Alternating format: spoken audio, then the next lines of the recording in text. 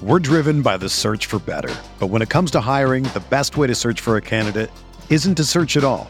Don't search, match with Indeed. Indeed is your matching and hiring platform with over 350 million global monthly visitors, according to Indeed data, and a matching engine that helps you find quality candidates fast.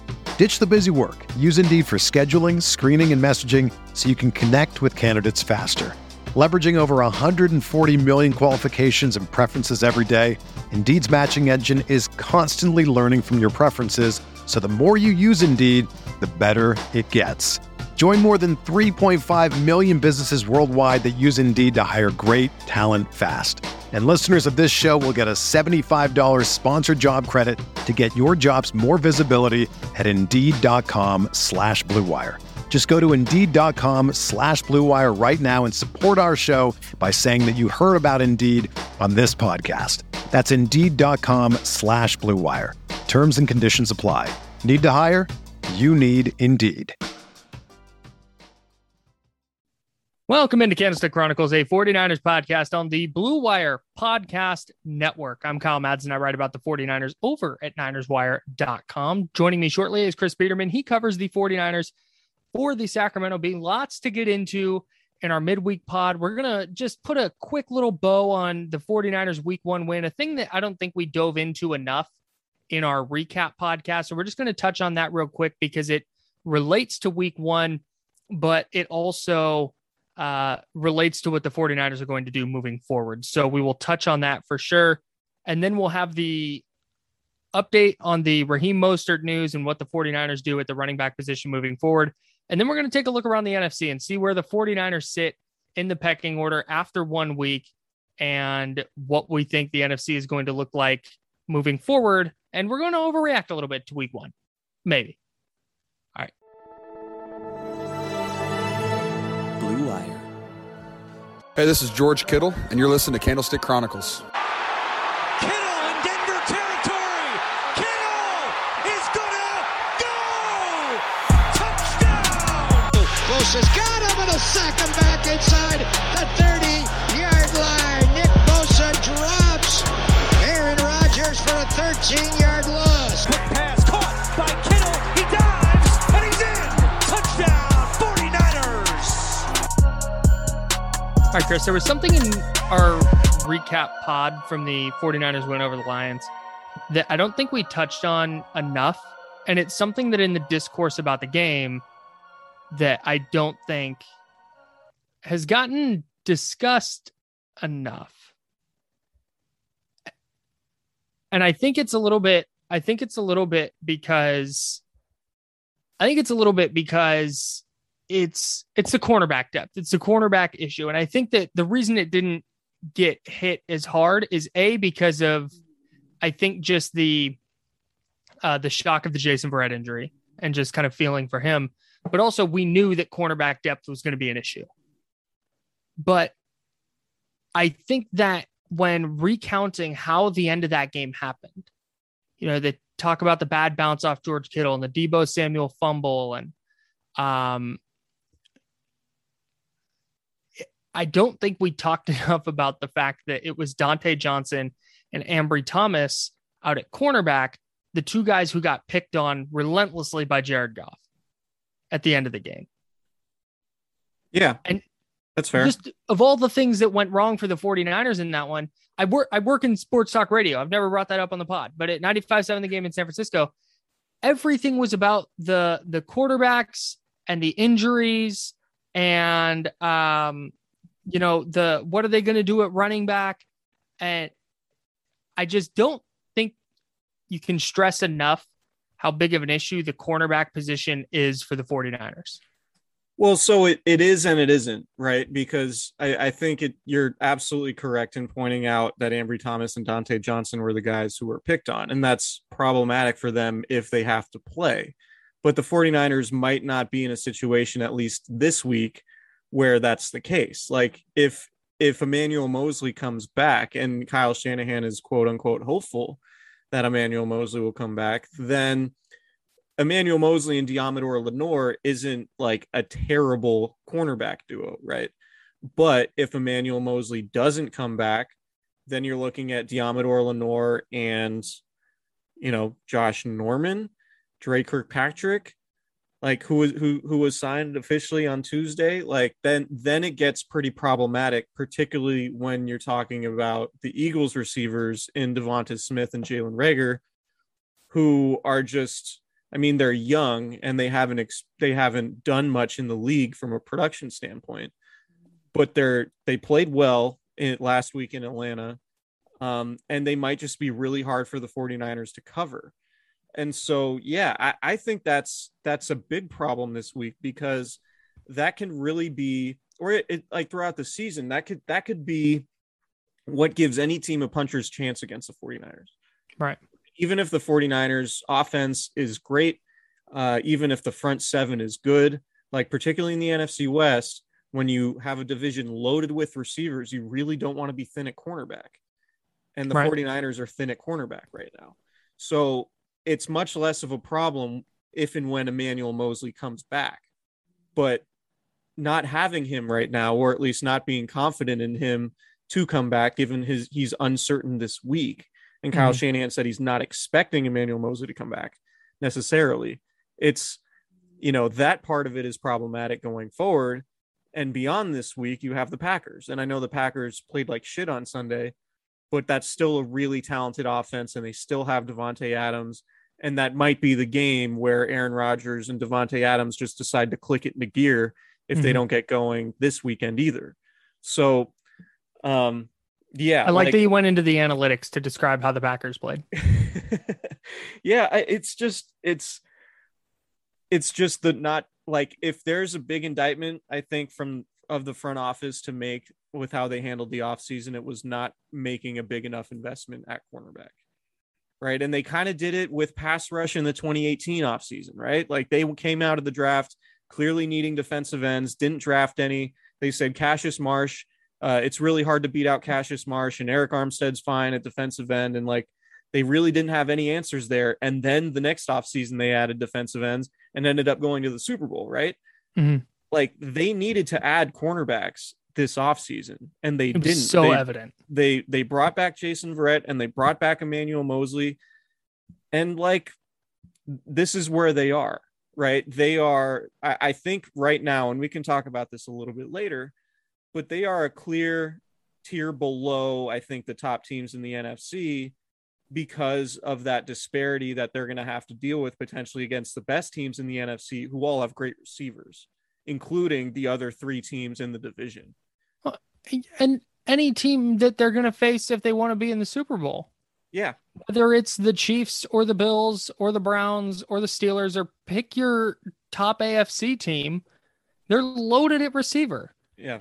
And that's the biggest thing to me, kind of zooming out a little bit, is how they went about. I get that they're a front to back defense. They're going to build up front first and then really be dominant with the pass rush and hope to get average cornerback play.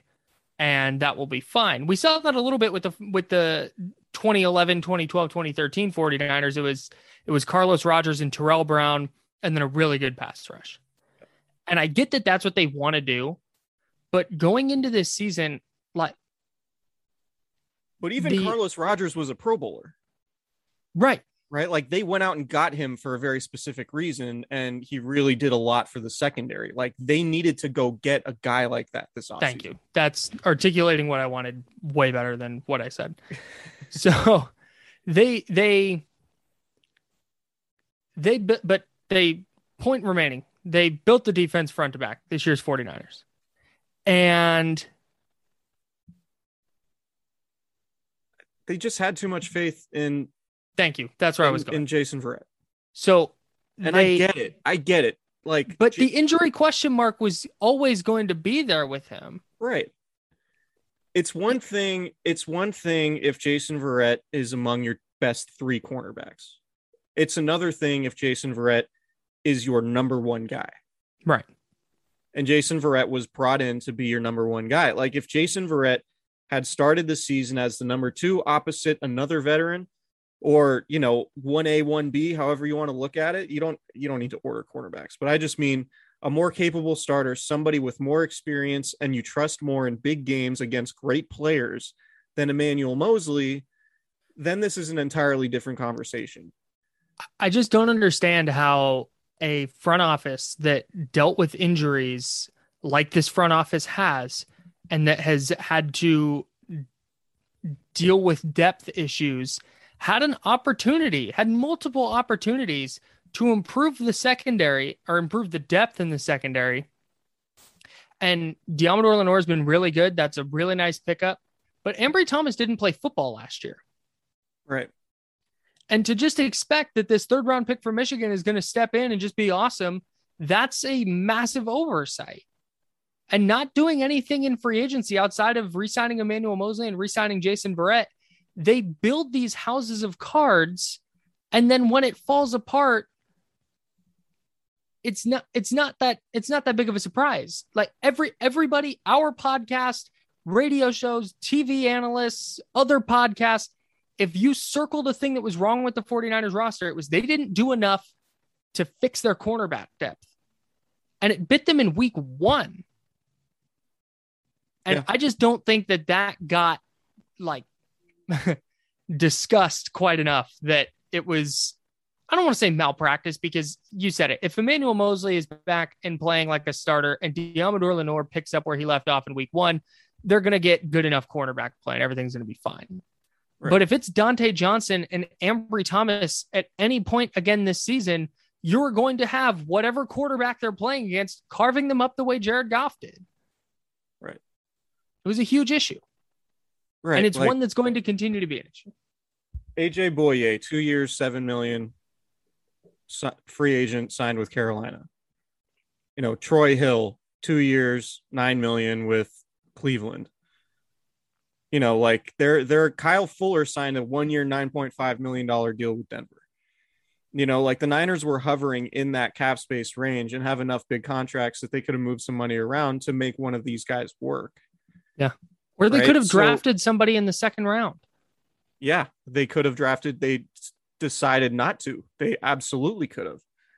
And I mentioned Asante Samuel Jr., I think, on 3 straight pods now, but I watched him practice. He's starting for them and he looks pretty good. He intercepted Jimmy Garoppolo in a red zone drill. When we were looking at the draft, we were like, all right, the 49ers are picking 12th. If they're not going to pick a quarterback, what position are they looking at? And it was corners. It was Patrick Surtain and help me out. Who's the other guy? There was 2, JC Horn.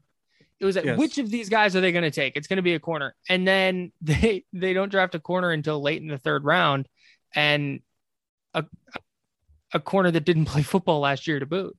Right. It was just a shockingly fast realization of the 49ers nightmare scenario at corner. Absolutely. And I just don't think it got talked about enough on Sunday. So you could talk about it now.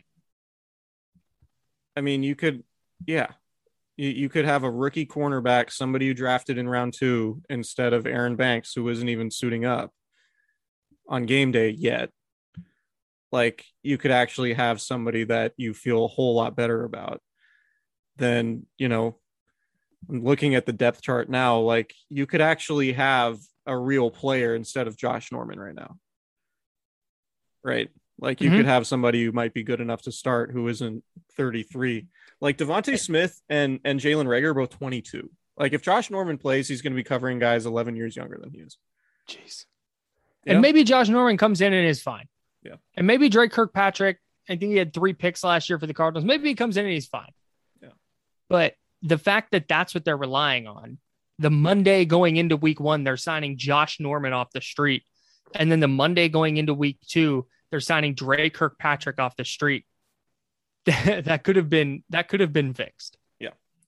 All right. This was preventable. It was preventable. I think we made our point. Anyways, moving on. That's the bow I wanted to put. Just that shitty, poorly wrapped bow on week 1.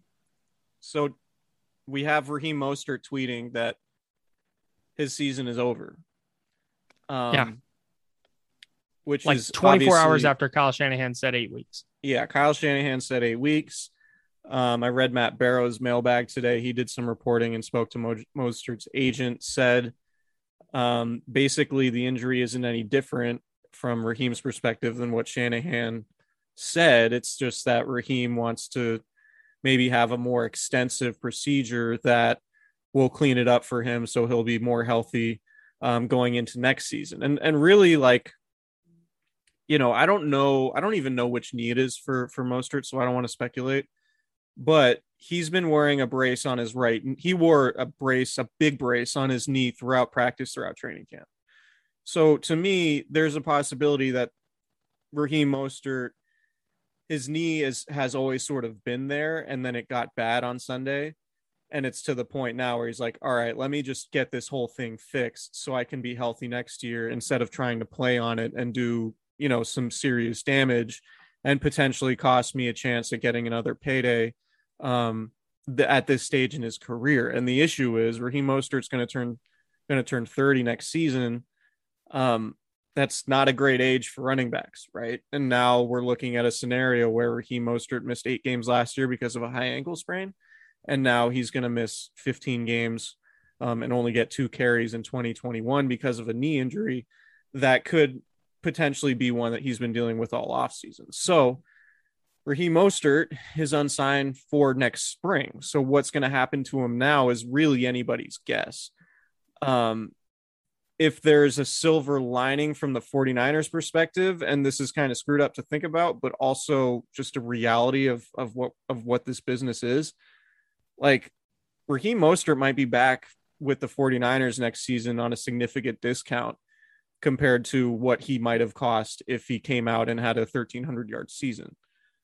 Right. So like, there's that, I guess, but it's, you don't even know what Raheem Mostert's going to look like next season. And if he can stay healthy, because it's obviously 2 straight seasons now where he's been hurt. So yeah. I don't know if they're like what's going to happen with Raheem Mostert coming up now. For the short term, it sucks for the 49ers because he's their best running back and they can do different things with him on the field because his speed is just so hard to replicate. And 99% of the time he's the fastest guy in the field, and they can do a lot of it with him, whether it's give him the ball or use him as a decoy and window dressing and all of that. Mm-hmm. So not having him sucks for them because we know how good he can be when he's healthy and playing well.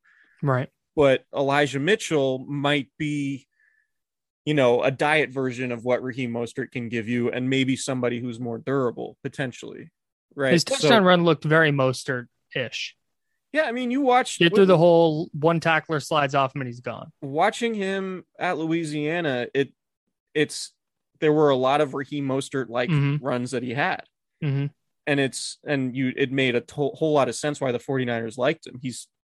Mitchell's fast. He has speed like Mostert does. And Mostert has the physicality too, where he can stiff arm guys and you know, fall forward and play with that physicality. I think Mitchell has some of that to his game also. I will say this about Raheem Mostert, going back to what he looks like next season in free agency. While he is 30, he only has 284 carries. Yeah. And to your point, he does run physical, but I don't remember the last time it was like, oh man, Mostert took a shot. Yeah. He doesn't get hit squarely very often. So among 30-year-old running backs who are good, he's in a probably a lot better spot than a lot of 30-year-old running backs are. Right. So and it might be that he realizes his best shot at succeeding is back with the 49ers. Yeah. Or, you know, another team that runs a Kyle Shanahan like offense. I mean, which is the entire league now. Yeah. I mean, the Rams, the Jets, the Packers, the Falcons, the Seahawks. The Seahawks now. Oh, he's definitely signing with the Seahawks. No, that's happening. Like, book it. 8:36 Tuesday, September 14th. You're gonna make listeners angry with that. Well, dude, would it shock you? Could happen. Would it shock you? No, it wouldn't shock me at all. Okay. I will say a lot of those teams don't have grass fields, including the Seahawks. So maybe he wants to come back and play on grass. They also have Travis Homer. So I think that's his first name. Trevor Homer? Travis. Yeah, you know what? Doesn't matter. I think it's Travis. So Raheem Mostert, he's out for the year. The 49ers on Tuesday signed Kerryon Johnson, Detroit Lions legend. Just a great Eagles running legend. back name. It is. It is a really good running back name. Just primed for a Chris Berman nickname. He's on the 49ers practice squad. I think he also spent some time at the Eagles, played his college ball at Auburn. There's some potential for some really good running back names on Sunday. The Eagles' second running back is a guy named Kenneth Gainwell. Yeah. Gainwell, phenomenal running back. Strong. Yeah, that's like the A's had a pitcher named Josh Outman. Yeah. That's just right. That's what he was born to do. So Kerryon Johnson is on the 49ers practice squad now. They made that official Tuesday afternoon. On their active roster, it'll be Elijah Mitchell, JaMychal Hasty. Trey Sermon's going to have to be up on Sunday. Yeah, there's no way they're going to elevate Kerryon Johnson and put him ahead of Trey Sermon. So with that said, do you think we see a split like we saw on Sunday, where it is 18 carries for Elijah Mitchell and 1 for JaMychal Hasty and 2 for a third running back? Or do you think it's a little bit more evenly divided? I would lean more towards evenly dividing the carries between Mitchell and Sermon, and then keep Hasty as a third down back. I would try to get Trey Sermon going. Right? You have to. I think you have to. They want to run the ball. Like any version of the 49ers being a dominant team is going to be them running the ball. And Elijah Mitchell is good, but I don't think it's necessary to run Elijah Mitchell 19 times a game. I think you could. They want to. I think you could probably maximize Elijah Mitchell at like 14 to 16 carries a game, and then give 5 to 7 to 10 to Trey Sermon, depending on the game script, depending on how the game's going. That's what I would do. We should also talk about just Trey Sermon and Brandon Ayuk and sort of the Kyle Shanahan stuff. It's a little bit weird, but I think in terms of Trey Sermon, like they drafted him to play. And so I guess that transitions into the Brandon Ayuk thing, because I think it's a very similar conversation in that Brandon Ayuk and Trey Sermon were both guys that were expected to contribute heavily. When training camp started, both looked pretty good. Ayuk looked really good early on in training camp, and Sermon was basically getting half the reps with the starters with Raheem Mostert. So it was like, okay, Trey Sermon's 1B, or, clearly the number 2 guy. And then for week 1 to come and he's inactive, and Brandon Ayuk is basically having his role split with Trent Sherfield. I mean, I think this is Kyle Shanahan sending a message like, hey guys, you got to work hard in practice, and you need to earn all of the reps that you get. Mm-hmm. And, it's ideally you want players who respond well to that and then rise to the occasion and do that. And I think the 49ers have a lot of guys that do that. They're just not all receivers, right? Like George Kittle and Fred Warner and Trent Williams and all the guys basically with massive contracts. Right. So that's the expectation that Shanahan has for guys. And particularly guys that the 49ers invest a lot in, like he's going to demand it from them, because a lot of those other guys, like, George Kittle's a 5th round pick. He had to earn his reps, right? And he made it very clear his first training camp and off season that he was the team's best tight end. Fred Warner, as a 3rd round pick, assumed the starting job because he earned it. Right. And so we've seen the flashes from Brandon Ayuk, and obviously Trey Sermon is somebody that came into his rookie season with high expectations, given what he did in college and given the team that he went to. But there's something that happened over the last few weeks that makes it feel like that these guys did not earn the reps in Kyle Shanahan's mind. And so is it is that on the players or is it on Kyle Shanahan for being too demanding? I don't really know because I don't know the specifics of what's happening, but I think it's one of those two. I tend to lean more towards it being on the players because Kyle Shanahan's a good coach and has developed a lot of good players in the league for a long time. Mm-hmm. And it's probably him being demanding, and like, I don't find fault with that given the success that he's had. Right. It's hard for me to look at Trey Sermon and Brandon Ayuk and give them a whole lot of equity in this situation, given that Kyle Shanahan is successful and has developed a lot of good players and had good players on his team that he's coached. So, I wonder how these guys are going to bounce back. Right. And I think Ayuk, I mean, I've said it on this pod and I still believe it. I think Ayuk is going to be a star.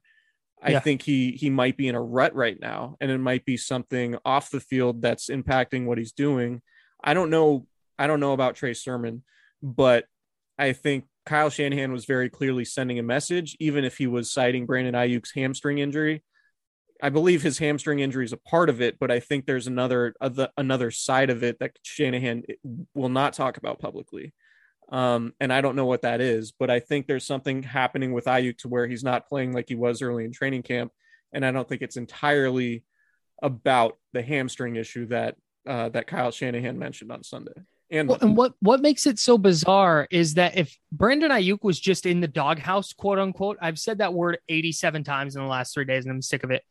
If he was in timeout with Kyle Shanahan, he wouldn't have played, which is what makes this so weird.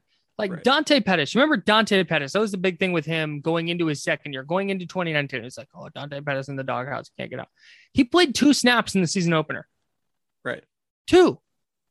And I believe, if I remember correctly, they were snaps like late, like in the after the Niners were up 2 touchdowns.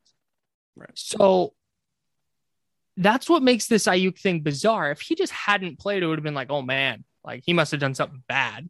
Right. He played 26 snaps. He essentially split the snaps 50-50 with Trent Sherfield. Right. And if Ayuk is in the game instead of Sherfield on the Lance touchdown pass, and Ayuk has a catch for 5 yards and a touchdown, I don't even know if this is a conversation. But right.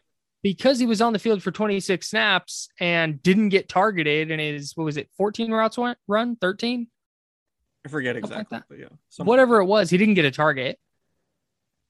It's this whole thing, that's what makes it bizarre. Yeah. Is like, obviously there's something going on, but it's not just cut and dry. Like, oh man, Shanahan's pissed. He needs to fix something. It's like, oh, Shanahan's a little bit upset. And maybe he just knows that Ayuk is really good and doesn't want to take him off the field completely. Yeah, I think that's part of it. And I think he's probably working him back in. I think there's a physical element with the hamstring, but I also, like Trent Sherfield, as good of a camp as he had and as consistent as he was easily the most consistent receiver day in and day out. And, and how good he was in the preseason, like Brandon Ayuk should not be getting his snaps eaten into by Trent Sherfield, right? Like Trent Sherfield should be the number 3 receiver. Correct. And Brandon Ayuk and Deebo Samuel should be your top 2 guys. Right. Right. Like Trent Sherfield should be the one going games without getting targeted. Right. Just based on talent and investment that the 49ers have with Brandon Ayuk. So yeah, something's going on. I'm guessing things will bounce back and normalize a little bit. There are also ways, like schematically, Kyle Shanahan will go into games knowing certain guys are just going to have big games based on the game plan. Mm-hmm. And it might have been Deebo's game plan on Sunday, right? And It might be that Ayuk has a really good week of practice, maybe not this week, but maybe down the line. And then he's the guy who's going to get all the targets. Yeah. Right. Like that's possible too. We saw it with Richie James last year. Just like if they can force feed guys into production if they need to. So we're all about accountability on this podcast. I published a predictions thing. Okay. On Saturday. One of them was that Jimmy Ward would get an interception for the first time since 2016. He had one go right through his hands. That was a huge bummer. But one of them was that Brandon Ayuk would lead the team in receiving yards. Ouch. Bad start. Another one was that Trey Sermon would lead the team in carries. So off to a roaring start with those two predictions. I just thought those could still be on the table. Like you said, maybe Ayuk comes out and has 210 yards against the Eagles and everything's hunky-dory again.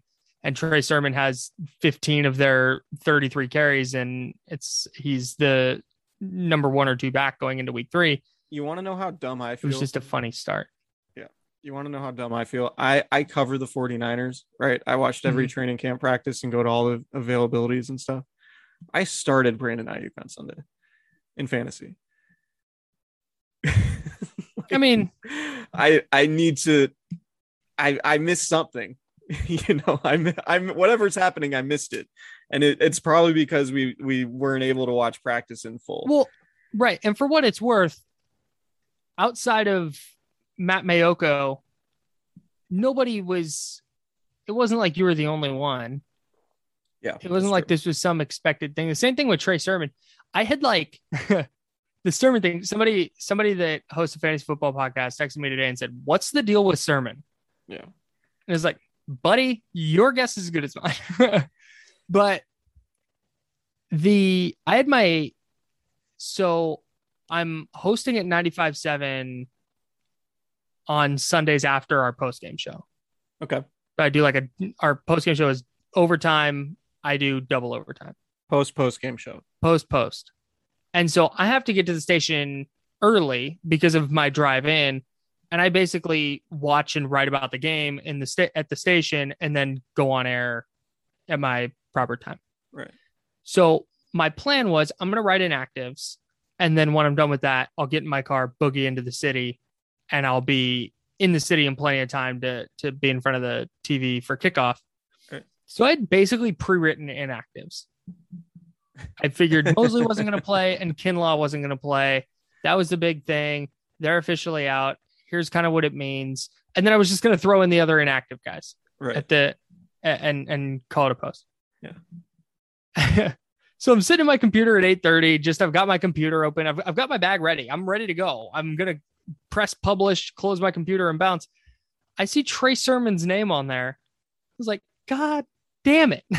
Yeah. All right. Delete everything, rewrite. It sucked. I still got to a TV in time for kickoff in San Francisco, but it was a huge shock. And there's nothing I'm more fascinated to see on Sunday. And we'll talk about this a little bit more later in the week, but what Trey Sermon's role is it just he's active and just doesn't touch the ball, or they try and get him going? I wonder how much special teams played a role in Sermon being inactive. Sure. Because the first thing I noticed was that JaMychal Hasty and Elijah Mitchell were on kickoff coverage. Very first kick of the game. And Trey Sermon is not, I mean, I'm sure he could. He's not like a speed demon.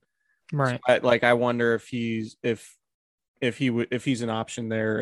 And if not, then if that played a significant role. Because I mean, they planned on having Raheem Mostert. Right.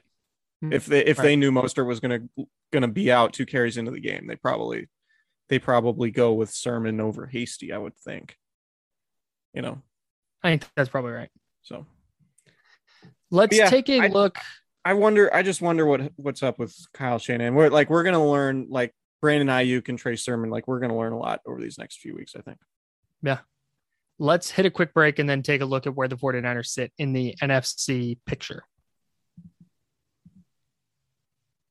49ers football is finally back, and there's no need to exhaust yourself searching all over the internet to find 49ers tickets anymore. You know why? Because TickPick, that's TickPick, is the original no-fee ticket site, and the only one you'll ever need is your go-to for all NFL tickets. See, what TickPick did is they got rid of all those awful service fees that the other ticket sites charge. That's why I don't go to those sites anymore, because those fees are ridiculous. It allows TickPick to guarantee the best prices on all of their NFL tickets. You don't believe me?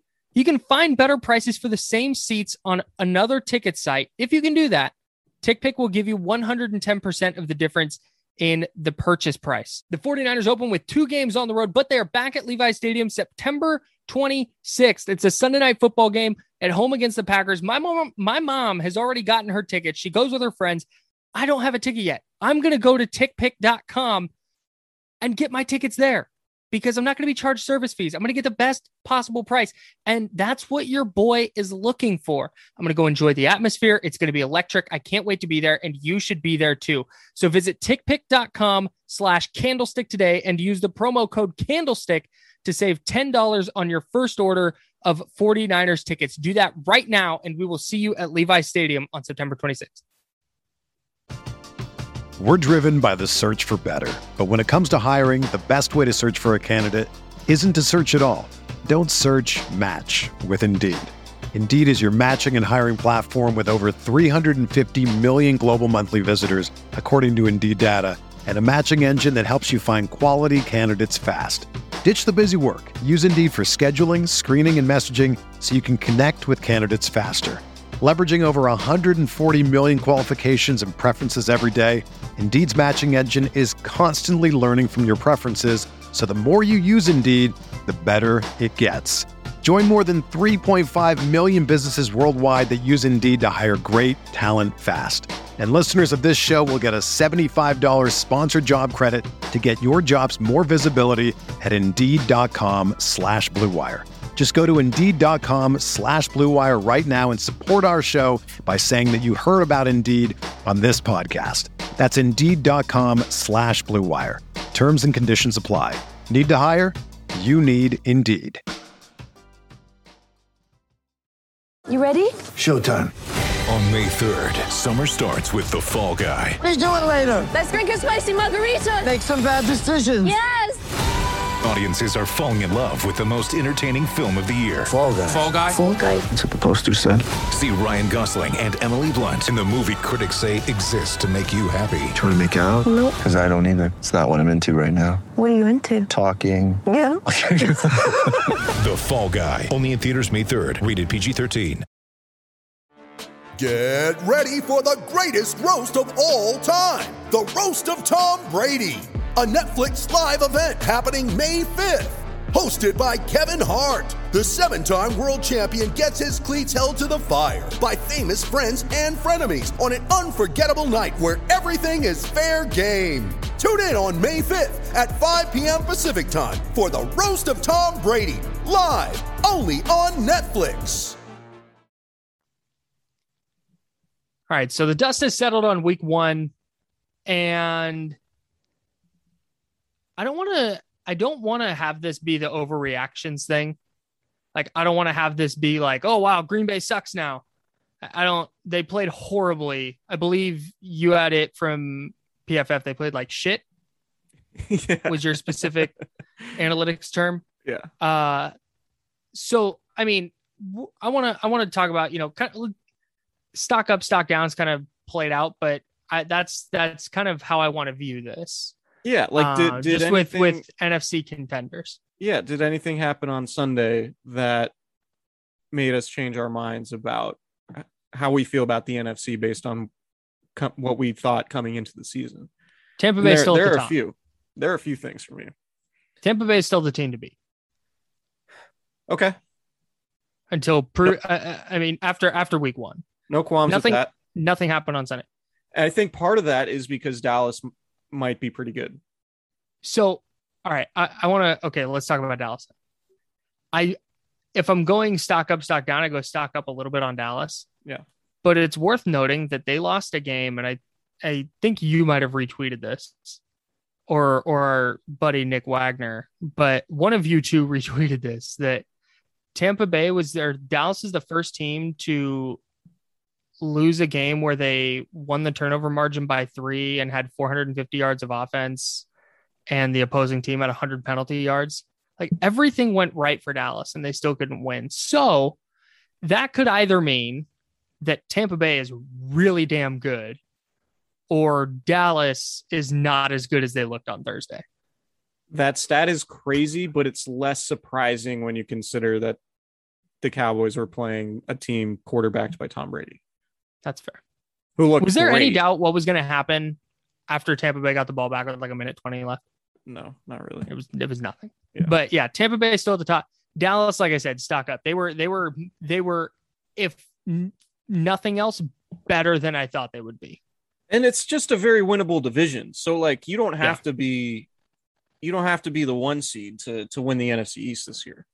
Yeah. But we are going to talk about the Eagles too. We'll save that for after this. But I mean, the NFC West went 4-0 on Sunday. And all like you would think the Niners, who should have, it was a blowout. It was a blowout for 95% of the game. You would think coming out of a road blowout in week 1 that you would, the 49ers would be like, oh, they like, is it crazy to think in terms of the most impressive showings from Sunday that the 49ers had like the 3rd or 4th in the NFC West? Oh, it's 4th. Despite blowing out a team on the road in theory. Yeah, because I think enough things happened where I say impressive when you feel the least good if you're the 49ers about your win. Right. If that makes sense. The Rams looked great. Matthew Stafford looked awesome in their offense. Their defense is suffocating. The Bears might be a tire fire. The Bears might be a total dumpster fire. You're right. And I don't think the Titans are very good. I think I've had that take on this podcast. Yeah. But I don't think the Titans are very good. But Chandler Jones had 5 sacks against Taylor Lewan, who is like a Pro Bowl left tackle. Yeah. He had 5 sacks, and their defense looked really good. Now, again, the Titans lost their offensive coordinator this offseason. Derrick Henry wasn't very good, but I mean, they blew out a team on the road, and they actually finished their blowout. And then the Seahawks lit up the Colts, who may or may not be good. Carson Wentz stinks. Carson Wentz does stink. What surprises me about that game, and I think is what's most notable about that game and what might make Seattle more scary than I anticipated, was the fact that their defensive line handled the Colts offensive line.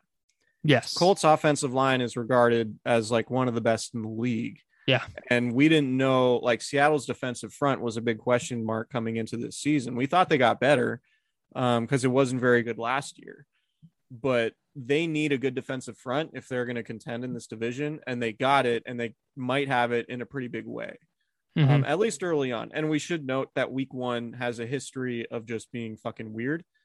And right. Like, I'll never forget going into week 2 in 2019, watching the Bengals play the Seahawks in that home opener, almost beating them on the road.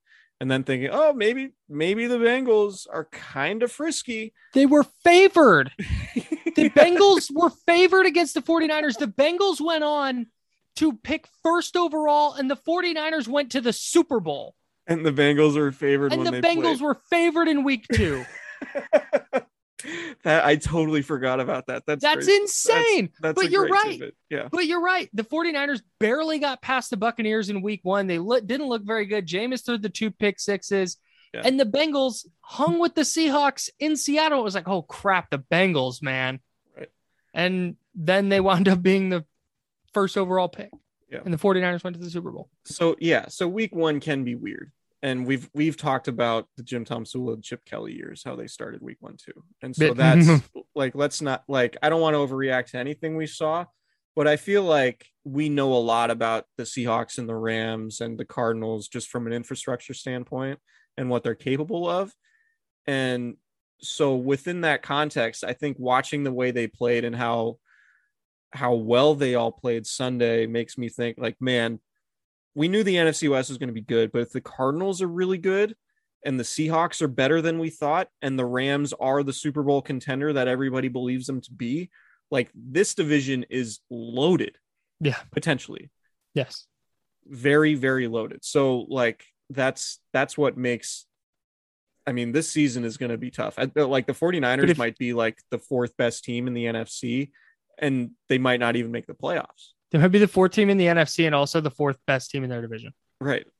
Exactly. But again, this is all as if we're taking week 1 at face value, and you can't, because things change throughout the year. Injuries happen. Teams have bad games. Weird stuff goes on. So again, we're not, but if you were,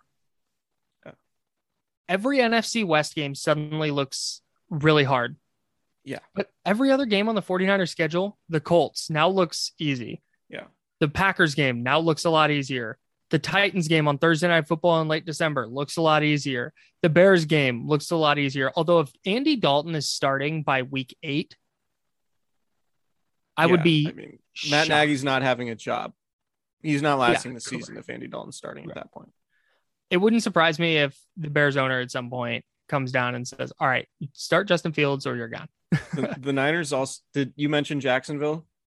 Jacksonville stinks. They play Jacksonville. They host Houston. They host Atlanta. It just so many of their opponents might be tough. Got housed in week 1. Yeah. But again, you can't actually take that at face value. So but give it a quarter. Give it a quarter of a season typically. And that's when you start to kind of get an idea. That's for me anyway. Where are you at on the Saints? Because that's the game to me. We talk about week 1 being weird. That's the game to me where if you ask me 17 weeks if 17 weeks from now, the Packers end up being like the 1 seed and the Saints end up going like 9-8, still getting used to the 17 game schedule. It's so weird. I hate it. But 9. Yeah. But like that wouldn't really surprise me in terms of like these games that we think really matter and might be shaping the picture of the NFC. Like that could be one, or it could be the Saints are dominant and win that division, and the Packers are having like, the 49ers 2014 season. That's very possible. So what were your takeaways from that game with those two teams? If Jameis Winston continues to throw touchdowns on 40% of his passes, or whatever insane number that was, I don't think that's right. He was 5 touchdowns and 20 throws. He had 17 completions, right? And 5 of them went for touchdowns. Yeah. Almost a third of them. Yeah. That's ridiculous. So it wasn't 40%. I'm bad at math, but on more than a quarter of his throws. Exactly a quarter of his throws. He completed 14. So more than a third. He was 14 of 20. Me trying to do math on the podcast is brutal. I'm sorry for everybody out there. A quarter of his passes were in fact touchdowns. Thank you. Okay, a quarter, not 40%. What a dummy. So if he continues doing that, I think it'll be pretty good. The big takeaway for me, I'm not sold on Jameis Winston yet as this dominant elite quarterback. Yeah. But their defense is real. Their defense is very good. New Orleans.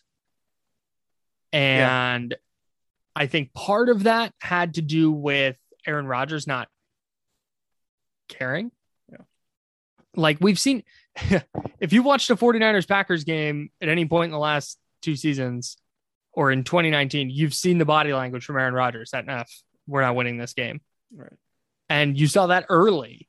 And then he throws a couple interceptions. He faces adversity that he doesn't typically face. He doesn't even want to play for the Packers anyways. So New Orleans defense, I think, is legitimate, but I don't think they shut down the best version of the Packers offense. But I think they're better. The Saints are better than I thought they would be.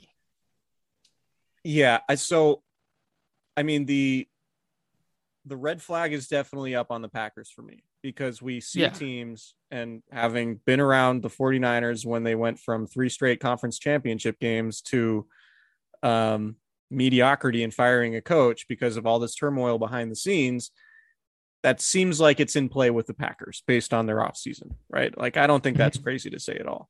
Mm-hmm. But I also think they have a ton of talent. They have a great quarterback, and it wouldn't surprise me if I think they play the Lions on Monday night. Yeah. If they beat the Lions by 70 points, and then we all just kind of remember and shrug our shoulders like, and go, week 1. These are the Packers. Yeah. Right. So that's possible. I think the Saints are in the tier with the 49ers where it's like, okay, you've seen that they can be really good, but I just need to see more. I think I trust the 49ers a little bit more. Sure. Because I do too. I think the top of the roster is better. And I mean, it's hard to say with the quarterback situation, but they both have flaws, right? You're not sure about Jameis Winston as a quarterback, and you're not sure if the 49ers can cover anybody. Yeah. And so it all comes down to Jameis. Yeah. I made the joke about if he completes a quarter of his passes for touchdowns, but if he remains efficient, like if he's just not turning the ball over, they're going to be good. Their defense is good enough that if he just manages the offense, I think they're going to be okay, especially if Michael Thomas comes back and is healthy. And Sean Payton is one of the best coaches in the league. It's a really good coach. So yeah, the Saints I had a question mark above them where I was going, I don't know, maybe they're fine. I think they're better than like a 500 team. Yeah. I have a question for you, and then I want to talk about the Eagles. Okay.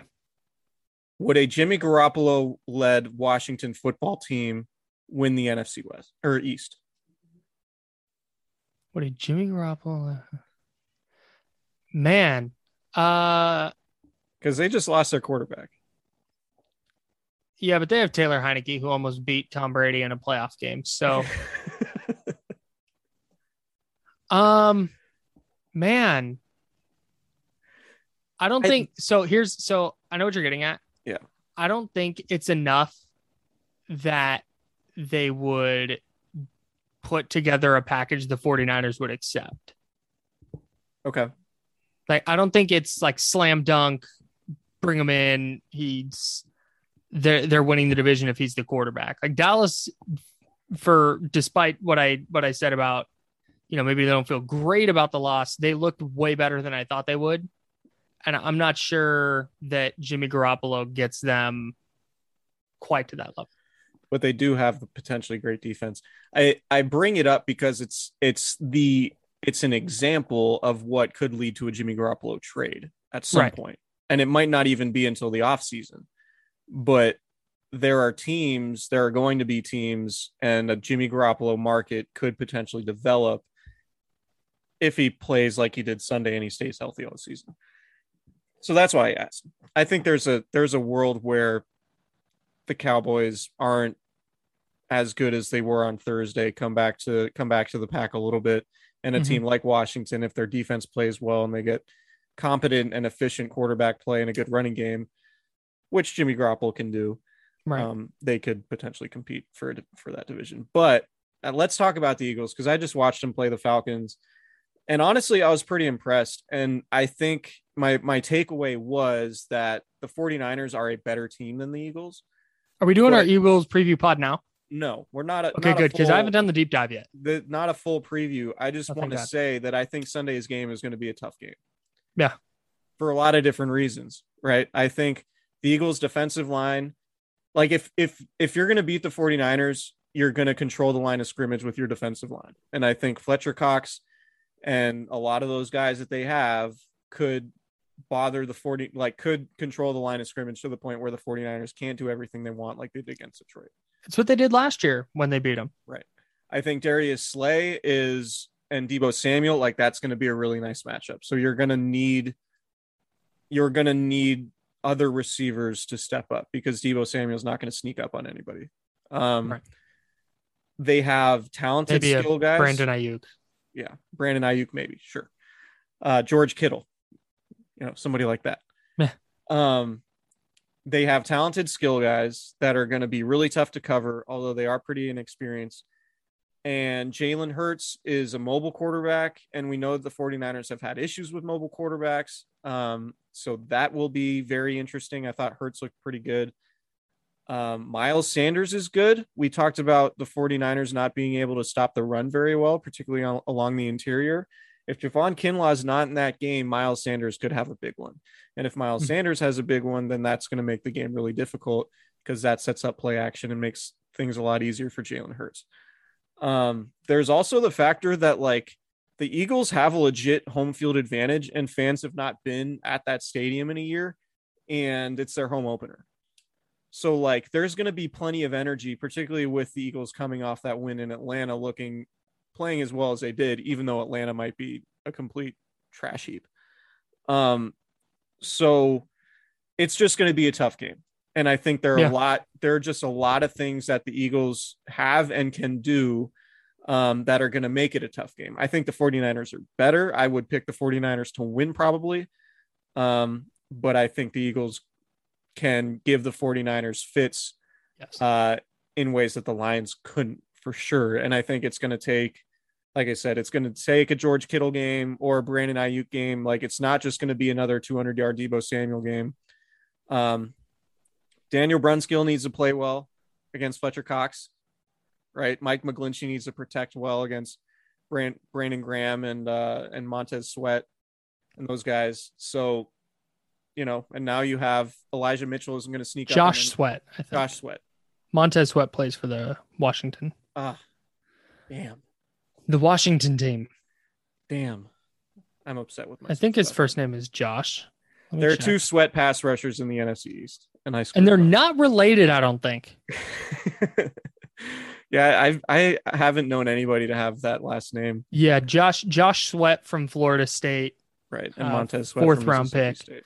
Yeah. I think he was supposed to be a really high draft pick, but then had some medical issues. Yeah, and they still have Derek Barnett, and Trent Williams didn't play particularly well against the Eagles last year. And there's also Nick pointed this out to me too when we were talking, Nick Wagner, not Mullins. Nick Wagner, our favorite cast member. There might be just still some really bad feelings about what happened in 2017 when the 49ers went to play Philadelphia and got absolutely housed and lost a bunch of guys to injury. And Joe Staley had his face broken by Fletcher Cox on that interception return. And they lost everybody. And then they traded for Jimmy Garoppolo that Monday. Immediately after, and it's sort of but that game was the low point of the season, right? In 2017, and then last year, obviously, that was not a high point, losing to the Eagles on national TV. This feels like a deep dive. Yeah. Anyway, there might be some redemptive qualities to this game that Kyle Shanahan has coming into it. So the Eagles looked way better. In a little bit, like I said, I haven't gotten to rewatch the whole thing yet, but in the little bit I saw, they looked way better than I thought they were going to. They make sense as a team. Yeah. You see all the players they have and they make a lot of sense. Mm-hmm. So, and if Jalen Hurts is going to be even average with his skill set, their offense is going to be pretty good. Yeah. And it's just going to be a tough game. They're very early in the process. They have a first-year head coach. Home opener for the Eagles. Yeah. First game back for fans since 2019. Yep. It's going to be a nutty atmosphere. Yeah. Philadelphia fans, they're something else. Boy, are they. They once threw batteries at Santa Claus. Yeah. Or something like that. Yeah. I wonder if our guy Craig's going to go to that one. Shout out to Craig. Sent us a bunch of clothes from Lamb love Chops. Craig. Craig came out all the way from Minnesota to the Cooperage event in San Jose. And then he did go. He also went to a Giants game and went to a Niner game. And a Niner preseason game. But point being, he came out to kick it with us, and big supporters, and he sent us some clothes. So shout out to him. I've been telling myself that he came out for our event and then went to the 2 sporting events as side things. Yeah. That's what I've been telling myself. Yeah, that was hopefully that was part of it. But yeah, Lamb Chop, they make sweats basically, and they're super high quality and super comfortable. And I'm actually wearing some sweat shorts right now. I've been trying to alter my style a little bit because I've dressed the exact same since high school. And modernizing my wardrobe a little bit is going to be great. And I can't wait. I'm gonna do a whole shoot in my full length mirror. I went from Levi's and hoodies in high school to a lot of LRG and fitted A's hats in college to much more of a normal adult now. Don't have any of the LRG hoodies I used to have, unfortunately. Yeah, I was never an LRG guy. Lifted Research Group, shout out. But I just jeans, a plain colored shirt. I try and wear brighter colors now, but fitted hat, sometimes a backwards snapback. I'm just a hoodie when I can. Although it's different. You wear jumpers or jump hims. What are they called? Romp hims? Romp hims. That's a Vegas special. Okay. That's a Vegas special. Romp hymns. Yeah, that's not a thing I would do, because when you wear that, if I were to wear that down the street in my hometown, people would be like, excuse me, can you go wear normal clothes before entering this place? In Vegas, no one even looks at, like, no one even notices. You probably walk past somebody on the strip in Vegas wearing the same thing. And you guys are like living out the Spider-Man meme. Yeah, like it just, I don't know. Vegas is great. I love Vegas. You should go. Blue Wire has they've opened up a studio there recently. You tell me when we're going, and I'm in there, bro. We're gonna get on the horn with our guy KJ and make it happen. Like we should probably record a pod in Vegas, right? Yeah, multiple. Isn't that something we should do? Yeah, why have we not done this already? Well, I guess we're busy with lives and things. But, hang on, I'm finding a date. I'm finding the date right now. November 15th, dude.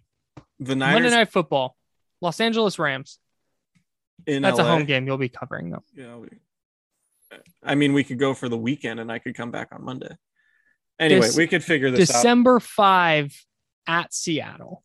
The 49ers play at the Raiders next season in 2022. Oh, we're in there with our guy Kenny King.